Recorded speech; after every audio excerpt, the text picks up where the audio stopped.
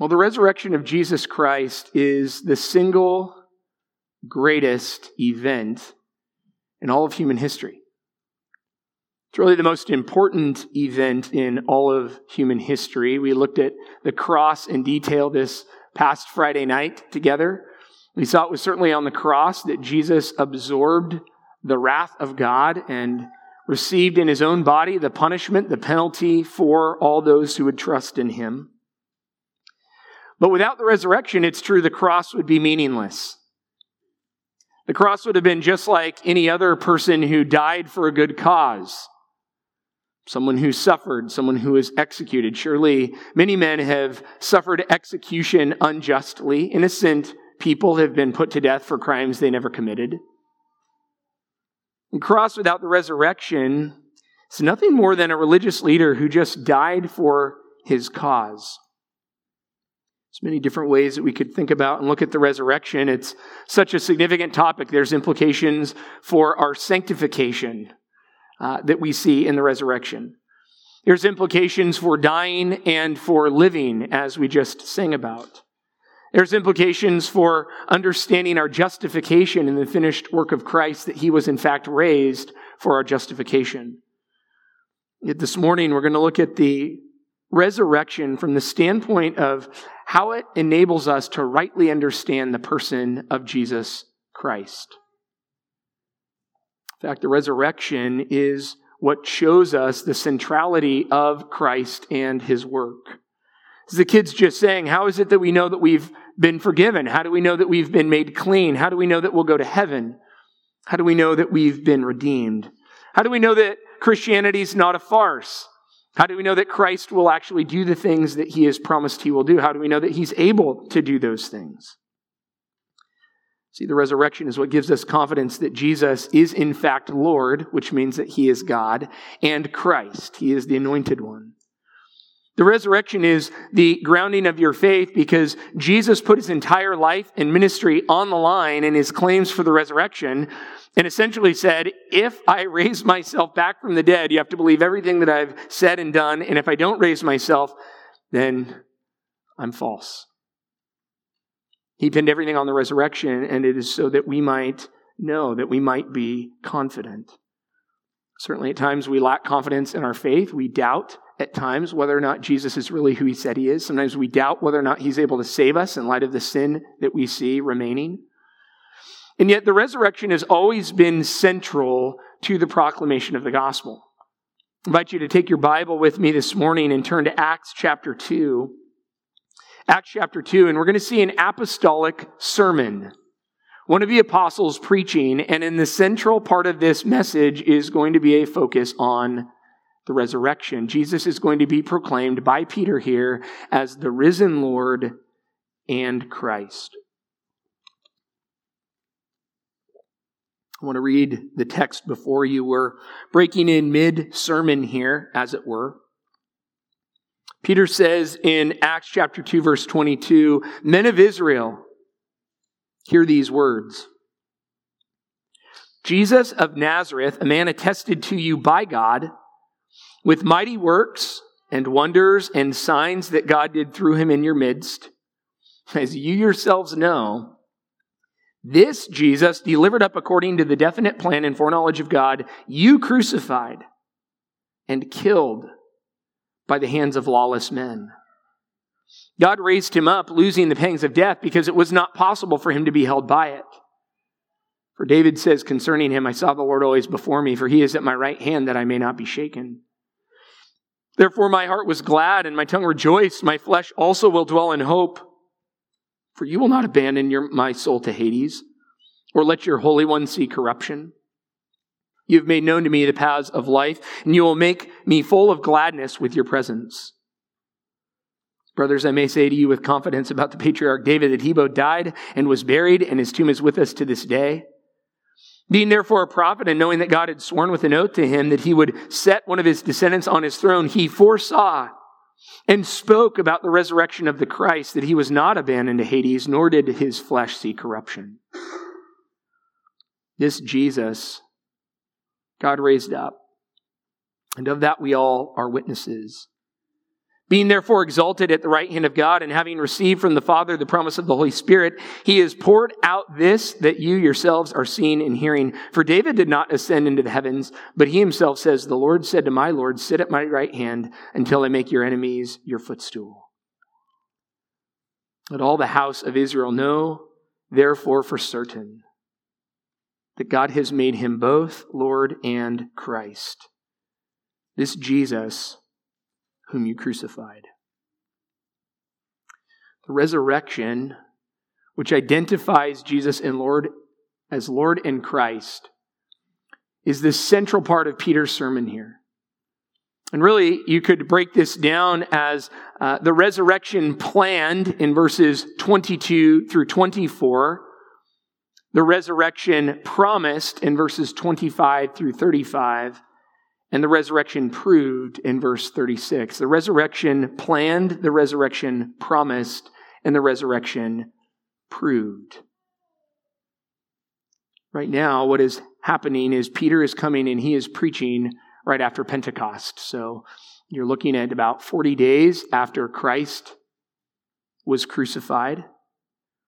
And Peter's central proclamation is Jesus, this man from Nazareth, and he's making the case that Jesus was, in fact, the Messiah. He was the Christ. He was the anointed one. 2 months ago, Jesus was publicly humiliated, and he was not displayed with might and power. He didn't really look much like who you would expect to be a messianic ruler. Peter is telling the Jews in the beginning of his sermon at Pentecost that they're in the last days, they're in the messianic age, the new covenant has come, the Messiah has been here, the coming of Jesus has dawned. And yet if you were a Jew at that time, you're looking at Jesus and you're saying, what I'm perceiving right now with my eyes doesn't line up with my expectations. See, Israel wanted to see the Messiah, but people were struggling to connect the dots. How could this man who was just executed be the glorious king whom we were waiting for? Jesus didn't seem to fit the bill of a Messiah in many ways. Think about it. If you're the promised deliverer, why do you have no militia, no trained soldiers? No one around you with any type of military might or prowess? Jesus didn't seem to fit the bill in many ways. His family had no reputation. He had no material wealth. He didn't even have a house that was his own. He was always staying in other people's homes. You tried to send him a letter, you couldn't. He didn't have an address. He was oppressed. He was a man of sorrows, acquainted with grief. Scriptures teach that he wasn't big and tall and handsome. When people think of a ruler, they think of someone big and impressive to follow. That was what Israel liked when they saw Saul. They said, he looks like a guy that we could get behind. We like his height. We like his appearance. That would be a good king for us. Jesus didn't have that. Jesus didn't overthrow earthly rulers. He was not a part of the zealots who were against Rome. He wasn't trying to undermine Roman authority. He submitted to earthly rulers. And he wasn't a part of the religious establishment. So Jesus never went to any of the rabbinical schools. He wasn't trained as a Pharisee. So in our day, he never went to Bible college. He never went to seminary. He never had any type of formal theological training. And so if you look at Jesus, you're saying, on paper, the guy does not really line up in any way meaningful that we would think of as a ruler to follow. Physically, economically, pedigree, his background, his religious training. This was shocking for the Jews. In fact, one commentator writes, it's difficult for 20th century readers to appreciate how profoundly disturbing the claim was to a Jew that Jesus was the Messiah.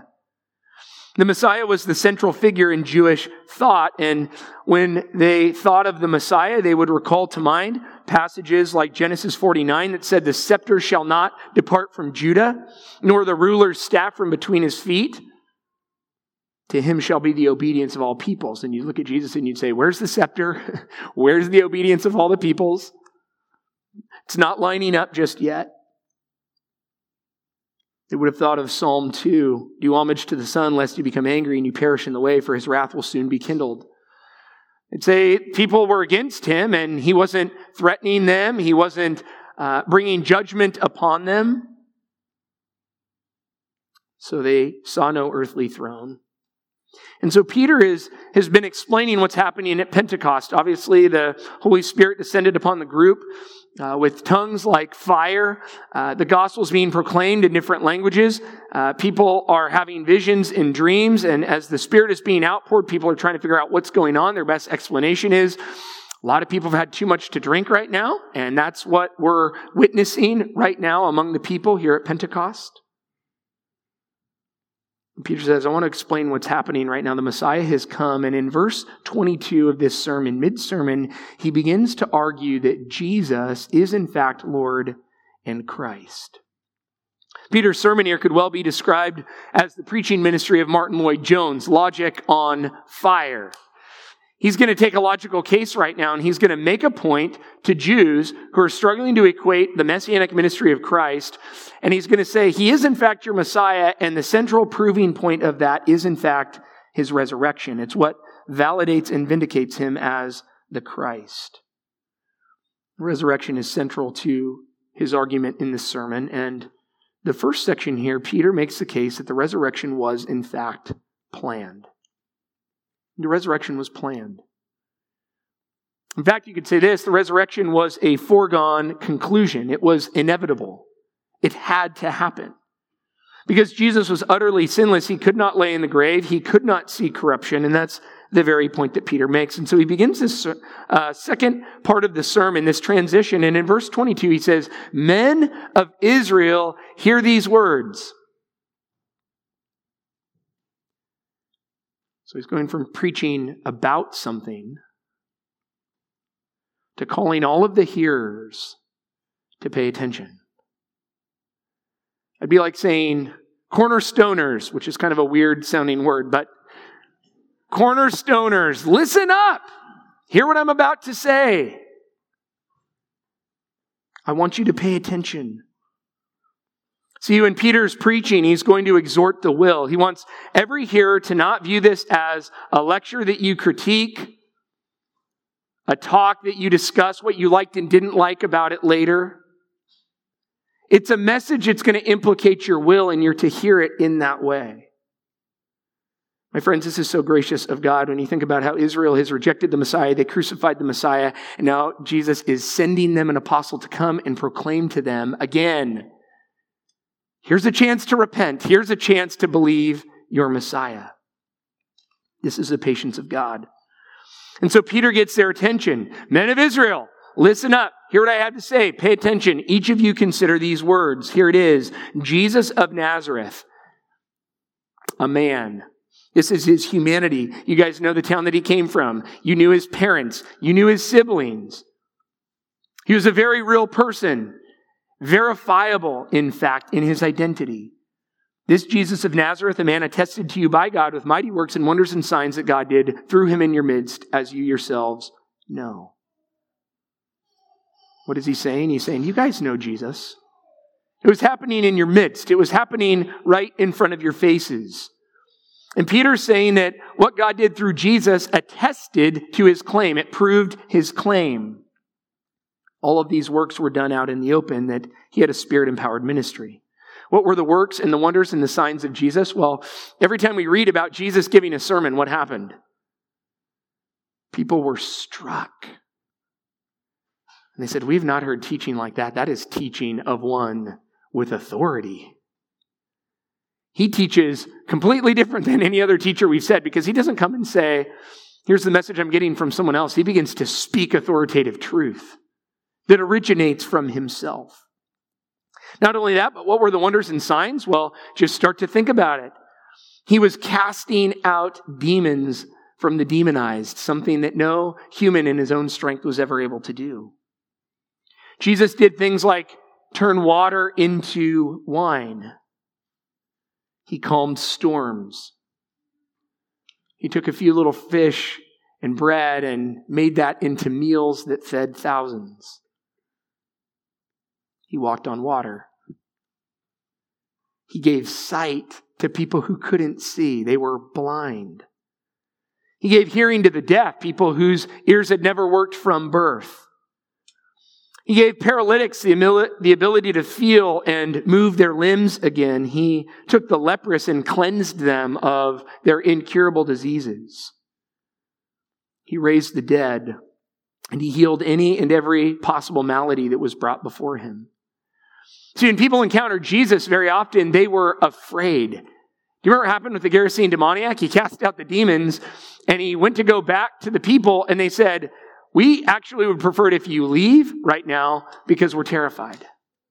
When the disciples were in the boat and they saw Jesus calm the wind and the waves, they were terrified. When Jesus was walking on water, they were scared out of their minds. Why? Because they were encountering a manifestation of God himself walking on the earth. They understood that this was no mere man. He was attested to by God. He wasn't a magician. This isn't David Blaine or David Copperfield or Houdini. This wasn't the word of faith healers today that fake all of these healings from improvable diseases, that someone's leg suddenly stopped hurting or their chronic back pain goes away. We're talking about someone who's laying in a crippled mess that's never walked, is suddenly running around, leaping for joy and proclaiming that Jesus of Nazareth is the one who did that. Peter says it happened right in your midst. See, Peter's saying that faith in Jesus is not believing in your heart what your head tells you can't possibly be true. This is a faith that is grounded in reality. It's grounded in the fact that he actually did all of these things. They were attested to. Everyone could see it. And so Peter sticks it right to their conscience. Look at what he says, "As you yourselves know." All right, what does a child say when they got caught doing something they know they're not supposed to? "Oh, I didn't hear you. I didn't know. Believe me, if I heard you and if I knew, I totally would have obeyed, but I didn't hear and I didn't know." It's a misunderstanding. Peter says, you guys know about it. Everybody knew about it. In fact, Mark says in the beginning of his gospel that Jesus had become so famous early in his ministry that he could hardly enter into a town because droves of people were following him. This was widely attested to. In fact, a man came to Jesus by night. His name was Nicodemus. He was representing the Pharisees. He was of their group. And he said early on in the ministry of Christ, "Rabbi, we know that you are a teacher come from God, for no one can do these signs that you do unless God is with him." So Peter says to these Jews, you know. You yourselves know. You've seen it. And this Jesus, verse 23, that was clearly God in the flesh, was delivered up according to the definite plan and foreknowledge of God. Nasby says the predetermined plan of God. That is exactly right. The idea that God had fixed this plan, he had set it in motion by his sovereign decree long before the day ever happened. It wasn't plan B. It didn't take him by surprise. It wasn't something that he was unable to stop. Rather, in the mind of God, this was according to the counsel of his good will, as the scriptures teach. We refer to this as the decree of God, his sovereign eternal purposes, his pleasure that every event, every situation that happens throughout all of history is according to his own will. My friends, this is a tremendous comfort for you in this life. The worst thing that could happen on earth is to kill God. That's pretty bad. And yet God says that was actually part of his predetermined plan. Everything that happens in your life, everything that's happened before you and will happen after you leave this earth, happens according to the meticulous plan of God. Nothing is left up to chance. Now, if you're in the Jewish audience listening to Peter, this would have been very important. Because where were many of these Jews the day in which Pilate offered them, do you want Barabbas? Or do you want Jesus to be set free? Many of them were in the crowd that day. And they would have been saying with that mob mentality, crucify him. Crucify him. You know, as I was reflecting on it this week, I'm sure that there were those that were shouting it that didn't really believe it. I mean, he was so widely attested to. He had amazed so many. The entire city of Jerusalem was shouting Hosanna just a few days prior. There had to have been people that were standing there and they're thinking, as the emperor has no clothes, well, I'm not really totally buying into this in my own heart, but if the person on my right is yelling it and the person on my left is yelling it, I don't really want to be the one to stand up and say something different, and so I'm just going to yell it too. Crucify him. Put him to death. Treat him like a criminal. And so if you're listening to Peter, you needed to hear that the crucifixion was part of God's perfect plan that he had designed and predetermined, because look at the next part of verse 23. You crucified and you killed by the hands of lawless men. I mean, that's indicting language. This is not softball. He's not removing human responsibility. He's not diminishing guilt. God, of course, coerces no one to sin. And so Peter's saying, you guys wanted to do it, you did it, you carried it out. And the means by which the Lord of glory went down was by the hands of lawless men. That was the instrumental means by which Jesus was crucified. Why does he say lawless men? Well, the whole thing was a farce and everybody knew it. They lied about the charges. They brought about false witnesses. They broke the rules of all of the legal proceedings to a fair and equitable trial. They didn't wait 3 days to convict him. They convicted him on the spot. They lied to Pilate. They lied to the leaders. They lied to the crowds. And the whole thing was corrupt from soup to nuts. Peter says, you crucified him and you killed him. Crucifixion wasn't merely torture. That wasn't the point. It was to kill someone. You never survived it. They made sure of that. Crucifixion was a death sentence. It was execution. Even if something was botched and you happened to live through it, they would break your legs so that you died. It was a death sentence. Jesus died a real death. He was in fact killed. The centurion watching functioned as the coroner's office. It wasn't left up to chance. This was an executioner who had done this many times. He was trained by the Romans. He was able to tell when someone was dead or not. He even verified it by thrusting a spear into Jesus' side. He was a professional. It's an important fact that Jesus did in fact die physically. The centurion functioned as the coroner. And so we can be certain that there was essentially a death certificate. Thinking about that in contrast to my kids, I remember getting a call or a text from my wife. We were living in Florida at the time, and she said, the kids said that there's a little puppy sleeping in the kiddie pool in the backyard, and I'm pretty sure it's not a puppy and it's not sleeping. So I told them to stay away, and you'll deal with it when you get home. So I came home, and it was a very large possum that played possum a little too well, and actually keeled over in the kiddie pool. The point is, they weren't familiar enough with death to make a proper assessment on whether or not that creature was living or dead. They thought it was merely sleeping, merely taking a little nap in the kiddie pool. It was completely dead. See, Jesus didn't swoon. He wasn't merely close to death as he came down off the cross. He was, in fact, certifiably dead. He died as a substitute. There was no shortcut to free sinners without death. And so Peter, as he's preaching, if you're sitting there, you're getting a razor-sharp distinction. That you're hearing, I and I alone am guilty. It's not just my sin that held him there on the cross, but I was actually shouting, crucify him. I played an active role in his death. And yet, that was God's plan to bring about salvation to the world. What kind of brain-crushing reality would that have been? To be sitting there thinking, I had a hand, I had a role in crucifying God, and I'm filled with guilt from that.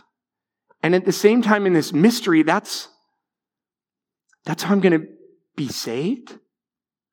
That actually accomplished a purpose of God that was much bigger than anything that I even knew I was doing when I acted according to my own volition. This would have protected those in the crowd from despairing over the sin that they had committed. To not think, what if I had not done that? What if I'd stood up? I mean, even Peter, the one preaching it, what if Peter had gone to the trial and said, I'm going to stand up and bear testimony on Christ that what you're saying is false? Peter didn't do that. Peter ran and hid. Peter was complicit as well in the crucifixion of Christ. He was part of the reason why Jesus was killed. And now here he is preaching, saying, even my compromise and my sin was used by God to bring about the death of Christ that now results in forgiveness. How comforting is that?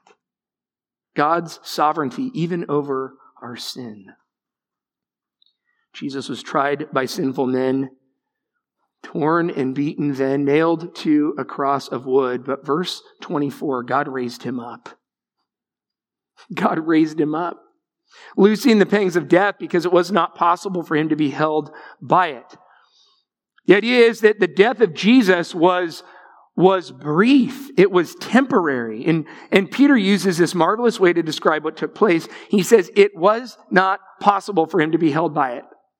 Now, you remember when you were a kid, the question that would come up often, particularly if you grew up in the church, was can God make a rock too big for himself to carry? And say, I don't know how to think through that. God can do everything. Can he make a rock too big for himself to carry? And then you grow up and you become an adult and you think, well, can God build a rock that's too big for himself to carry? The idea is if God is all-powerful, if Peter is told by Jesus that all things are possible with God, then is anything impossible? Well, when God told Peter that, it was regarding God's ability to save sinners. It means that there is no sin that is too great that Jesus is not able to pay the penalty for it. But there are, in fact, some things that are impossible for God to do. God cannot lie. It's impossible. God cannot change. It's impossible. He can never break a promise. That's impossible. He cannot sin. That's impossible. He cannot be unholy. He cannot fail to uphold perfect righteousness and perfect justice. He can never be unfaithful. He can never do anything inconsistent with his own character, which is to say that he will ever and always do that which is perfect. Do you remember the ironic statement made by the passersby that are attempting to mock Jesus while he's on the cross? They said, he saved himself and look, or he saved others, now he can't even save himself. You're absolutely right. He can't save himself and save others. So he's going to stay on the cross so that he can, in fact, save others. But in Peter's logic of the resurrection, he's saying it was impossible for Jesus to stay in the grave. It could never happen. Why? Well, he had no sin. He could see no corruption or decay. And he has an eternal kingdom, an eternal throne that he needs to sit on. He has an eternal priestly ministry that he needs to partake in. And so Peter says it is absolutely impossible for him to be held by death. It says that God loosed the pangs of death. Literally, he removed the birth pains. It's kind of a strange analogy there. You think, are we talking about birth pangs and death? Well, the idea is birth pangs bring forth eventually life. Here, the birth pangs of death were loosed, and Jesus came forth not from the womb this time, but from the tomb. He came forth as God loosed the pangs of death. My friends, this resurrection was planned by God. And Peter is reminding all of the hearers that the resurrection is the next in the line of attestation that Jesus was in fact the God-man, and it was planned from eternity past. And then he begins to anchor this theological statement, and he tells the Jews there that the resurrection was in fact promised by God. The resurrection is promised by God. And this was to provide joy and hope and comfort. When he says in verse 25, for David says concerning him, he's not like today. Today, if you're sitting in a service, you want the cross reference. Right? You want to know the chapter and verse that's being pulled from. Sometimes we turn back and look at the cross reference. Peter just says, David says concerning him. So have at it. The entire Psalter there. No specific chapter or verse is given. But he's quoting Psalm 16 here. And David, as he does so often in the Psalms, is speaking in part of himself and in part of the Messiah. There are things he's saying that could not be true of David and things that could not be exclusively true of the Messiah. And he's in a sense intertwining these back and forth. And so he says, I saw the Lord always before me, for he is at my right hand that I may not be shaken. Therefore my heart was glad and my tongue rejoiced. My flesh also will dwell in hope. Why this hope? Verse 27, for you will not abandon my soul to Hades or let your Holy One see corruption. Hades is Sheol. It's the grave in the Old Testament. It doesn't necessarily mean hell. It could refer to that, but essentially it's the netherworld. It's where you leave. When you get put in the ground, you go down to the grave, which is Sheol. And the Holy One is a messianic title. It was used by Jesus. If you remember, the demons came on the scene and they said, you're the Holy One of Israel. And Jesus said, be quiet. You're not supposed to talk about that yet. John chapter 6, Peter said, you're the Holy One of Israel. So the Holy One is the Christ, the Messiah. And David is saying all these years before, you're not going to abandon, you're not going to leave and forsake me in death. You're not going to let your Holy One see corruption. 4 minutes after you take your last breath, your body begins to decompose. It doesn't take long at all. As soon as cells cease having oxygen through the blood coursing through your body, they begin to decompose. The outer membrane of the cells begin to break open and enzymes are released that eat the cells. And so that process begins immediately. It actually happens first in your brain because that's the organ that uses the most blood. And so it kind of works through the body in the most significant blood and oxygen using parts of your body. 4 minutes after death, the brain begins to decompose. That cellular work begins to happen. 4 minutes. Stage 1 of decomposition. David says when the Holy One dies, there's not going to be any corruption. Not one cell is going to begin to decompose. It's going to be unlike any other death, right? Lazarus decomposed. Everyone that Jesus ever raised from the dead had begun the decomposition process, but this Holy One will not see decay. It's impossible because he is, in fact, perfect. David, as he reflects on this, says, you have made me known, verse 28, the paths of life. You will make me full of gladness with your presence, to be with the Holy One. And so Peter now says in verse 29, brothers, I may say to you with confidence about the patriarch David that he both died and was buried, and his tomb is with us to this day. So, process of elimination. Could David be talking about himself here? No. This is the logic. Why? Well, because David got put in a tomb.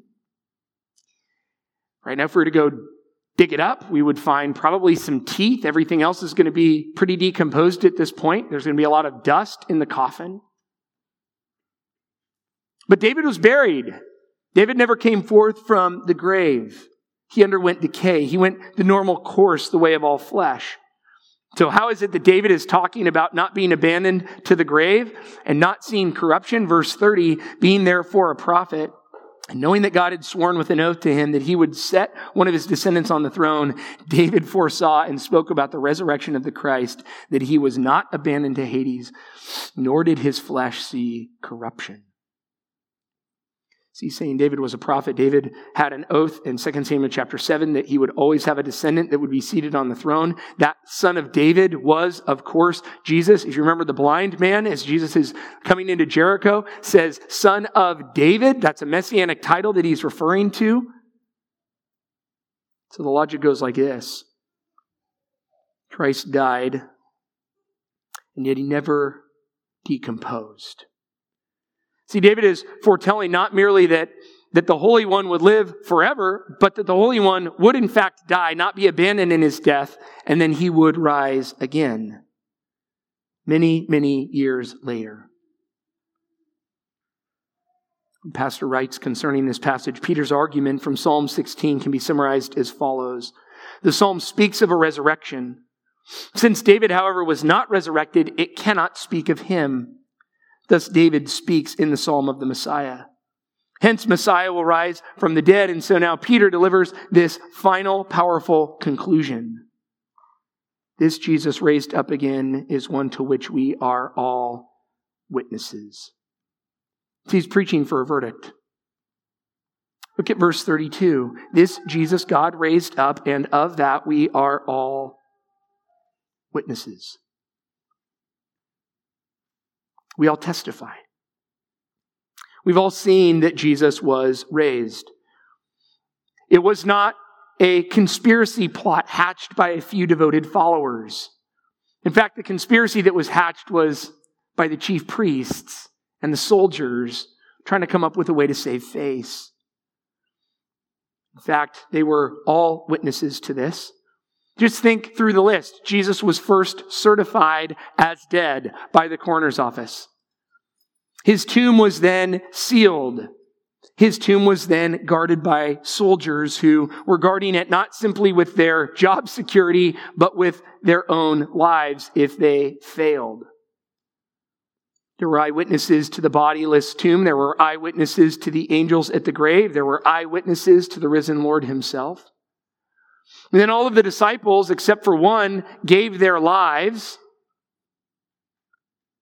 for the reality that Jesus was a resurrected Christ. Think about what it looked like right after his death. Everybody went back to their fishing boats, according to John's gospel. He died and they thought it was all over. It was a good ride while it lasted. We're going back to the family business. We're back in the fishing boats. And then what happens? The risen Christ comes to them. And now they're willing to spend and expend themselves in ministry for his sake. 500 eyewitnesses gave testimony to the risen Christ, according to 1 Corinthians 15:6. Peter right now is preaching a public sermon in the presence of thousands where he is claiming that Jesus raised bodily.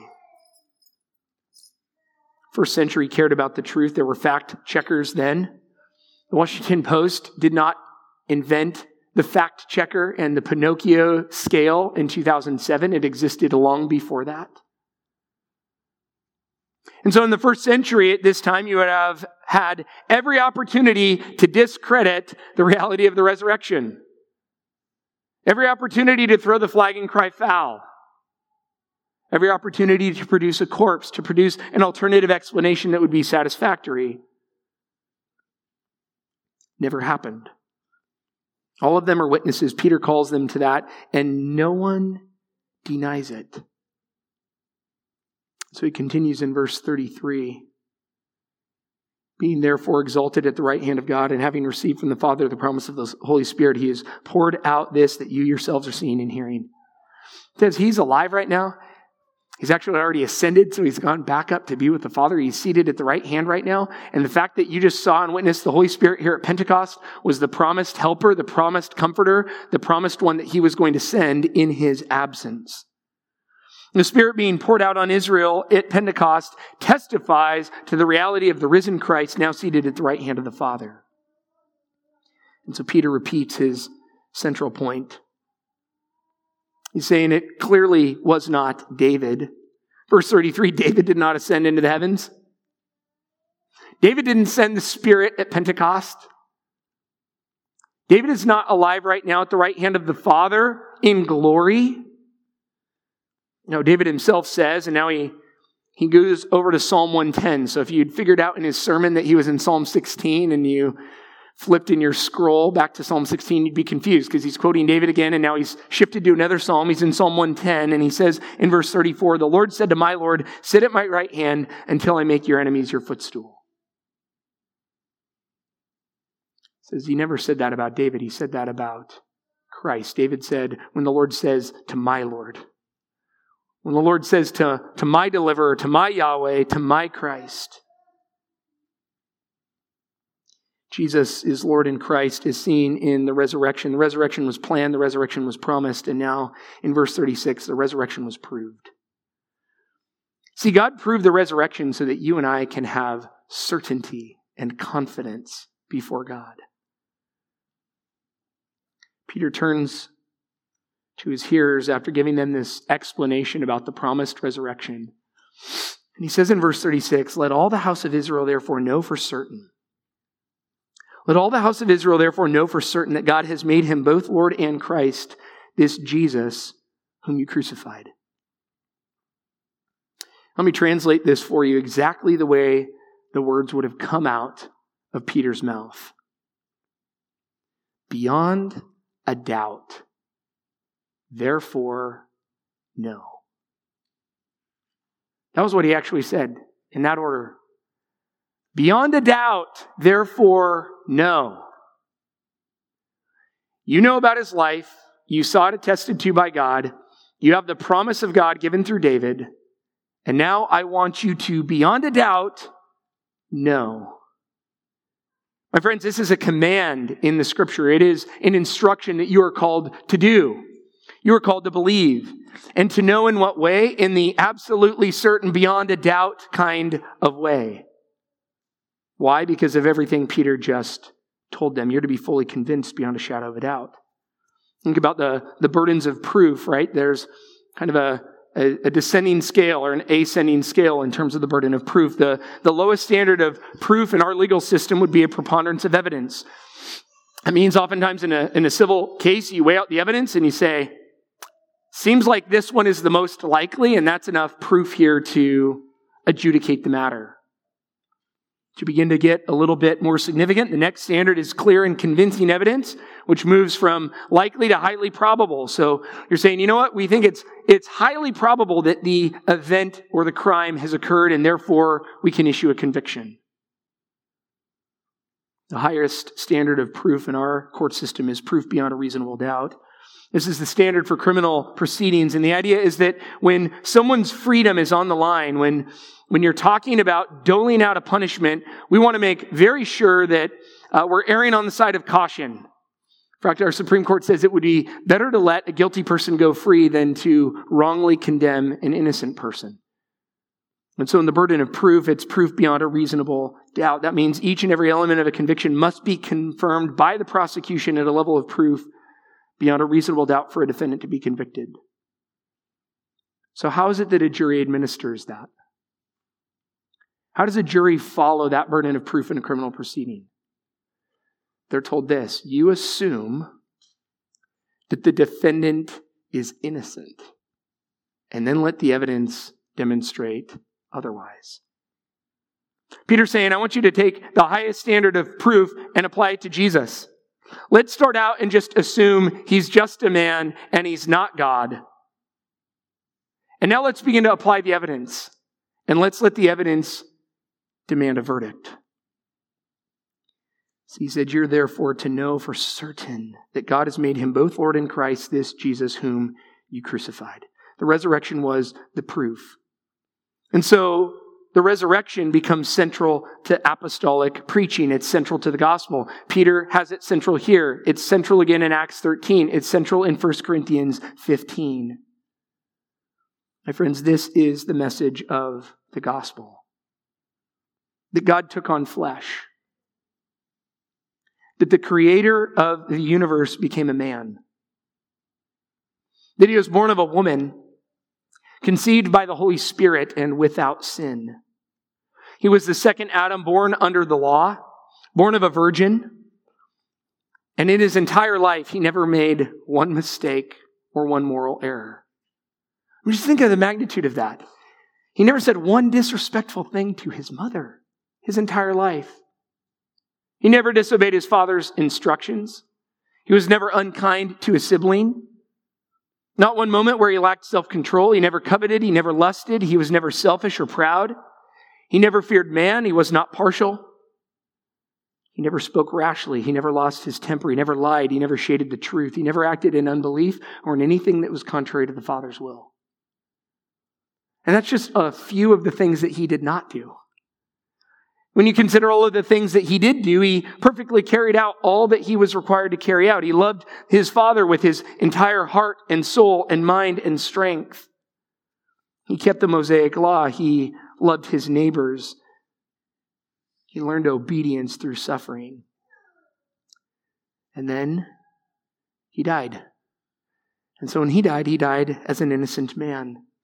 An innocent man being punished for sin. And as the Father poured out the penalty of the sin of the world on Jesus, Jesus became the object of God's divine wrath. God hates sin. He always punishes it. And so when Jesus died and he said, "It is finished," it meant that he completed the mission. He completed the Father's plan. There was nothing more to do. Nothing more required to bring salvation to mankind. And then he was laid in a tomb. And yet it was impossible for him to stay there. The tomb could not hold him because he was perfect and he could not undergo decay. And after he was risen, he appeared to many. He furnished proof of his resurrection.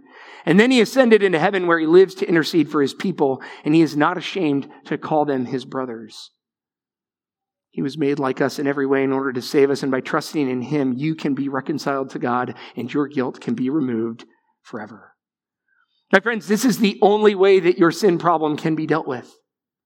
There is no other name under heaven given among men whereby we might be saved. This is the good news. This is the gospel. And this is different from every false gospel, every pseudo-gospel, every idea of self-help or self-improvement. One author recently said, the modern day gospel says God loves you and has a wonderful plan for your life. Therefore, follow these steps and you can be saved. But that's not the biblical gospel.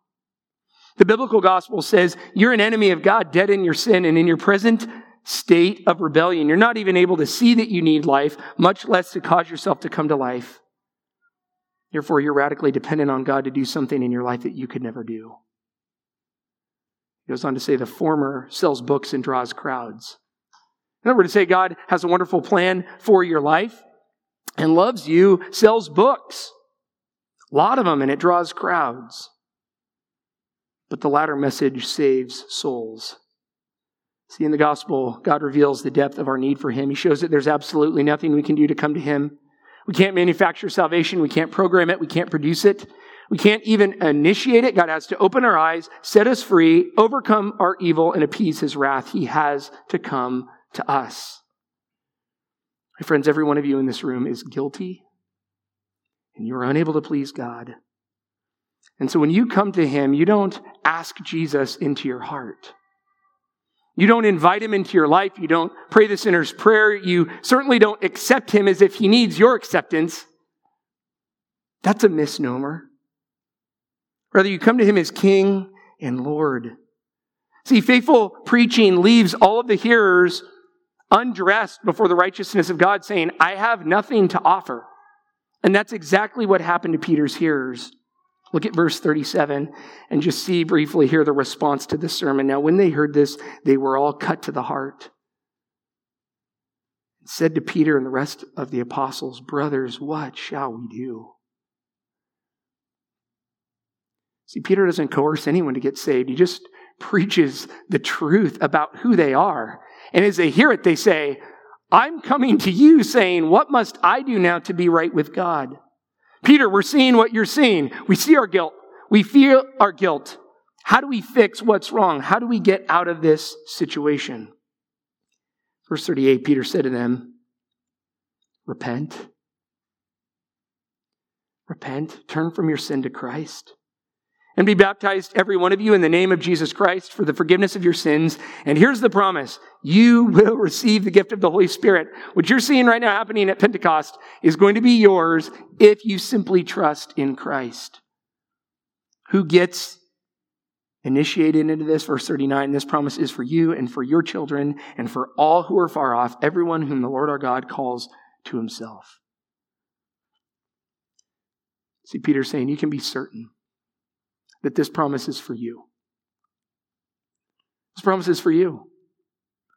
This promise was for the Jews, and it wasn't just for the Jews, it was for anyone who's far off. It means that wherever you're at, you get this message, and all you have to do is trust Christ.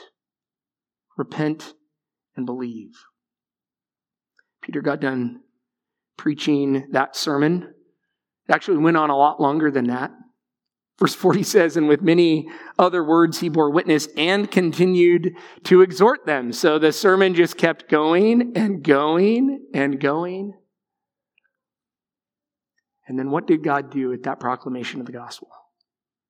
Verse 41, so those who received his word were baptized, and there were added that day about 3,000 souls. 3,000 men, women, and children who were cut to the quick. 3,000 men, women, and children who saw themselves rightly Perhaps for the very first time, God showed them the depth of their sin and the worthiness of Christ, and they turned to him in faith and repentance. That day, 3,000 dead souls, dead in their trespasses and sins, became alive together with God through Christ, and this was all according to God's plan. My friends, the resurrection is central to understanding Jesus. It validates his life and death. It validates every claim that he ever made. It vindicates that he is in fact Lord and Christ. And this was done for us that we might have certainty. That's the instruction. Therefore, beyond a shadow of a doubt, know this for certain. Will you pray with me? Lord, what a glorious work you did. I was so struck reflecting on your mercy in delivering this sermon. Lord, I know my own sinful heart, and if my son had just been crucified and mistreated in the way that Jesus had been mistreated, I would have said, you guys all deserve to burn in hell, and I'm going to walk away at this point. And yet, Lord, it was your kindness that wanted to come back to those who were your enemies, those who had spit upon the Savior, those who had a hand in putting him to death, and to proclaim to them not only their guilt, but the opportunity for pardon, the opportunity to be freely forgiven for what they had done. Lord, what grace and mercy there was even in that, to bring that message to those sinners. And Lord, it is no different to us. Lord, you brought the gospel to me, you brought the gospel to everyone in this room today. And Lord, that is an expression of your kindness. Lord, I pray that we would not think lightly of your forbearance, lightly of your kindness, but Lord, that kindness might lead us to repentance, or that might bring us certainty in our standing before you.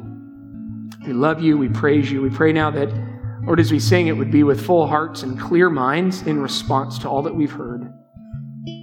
For Christ Jesus' sake, amen.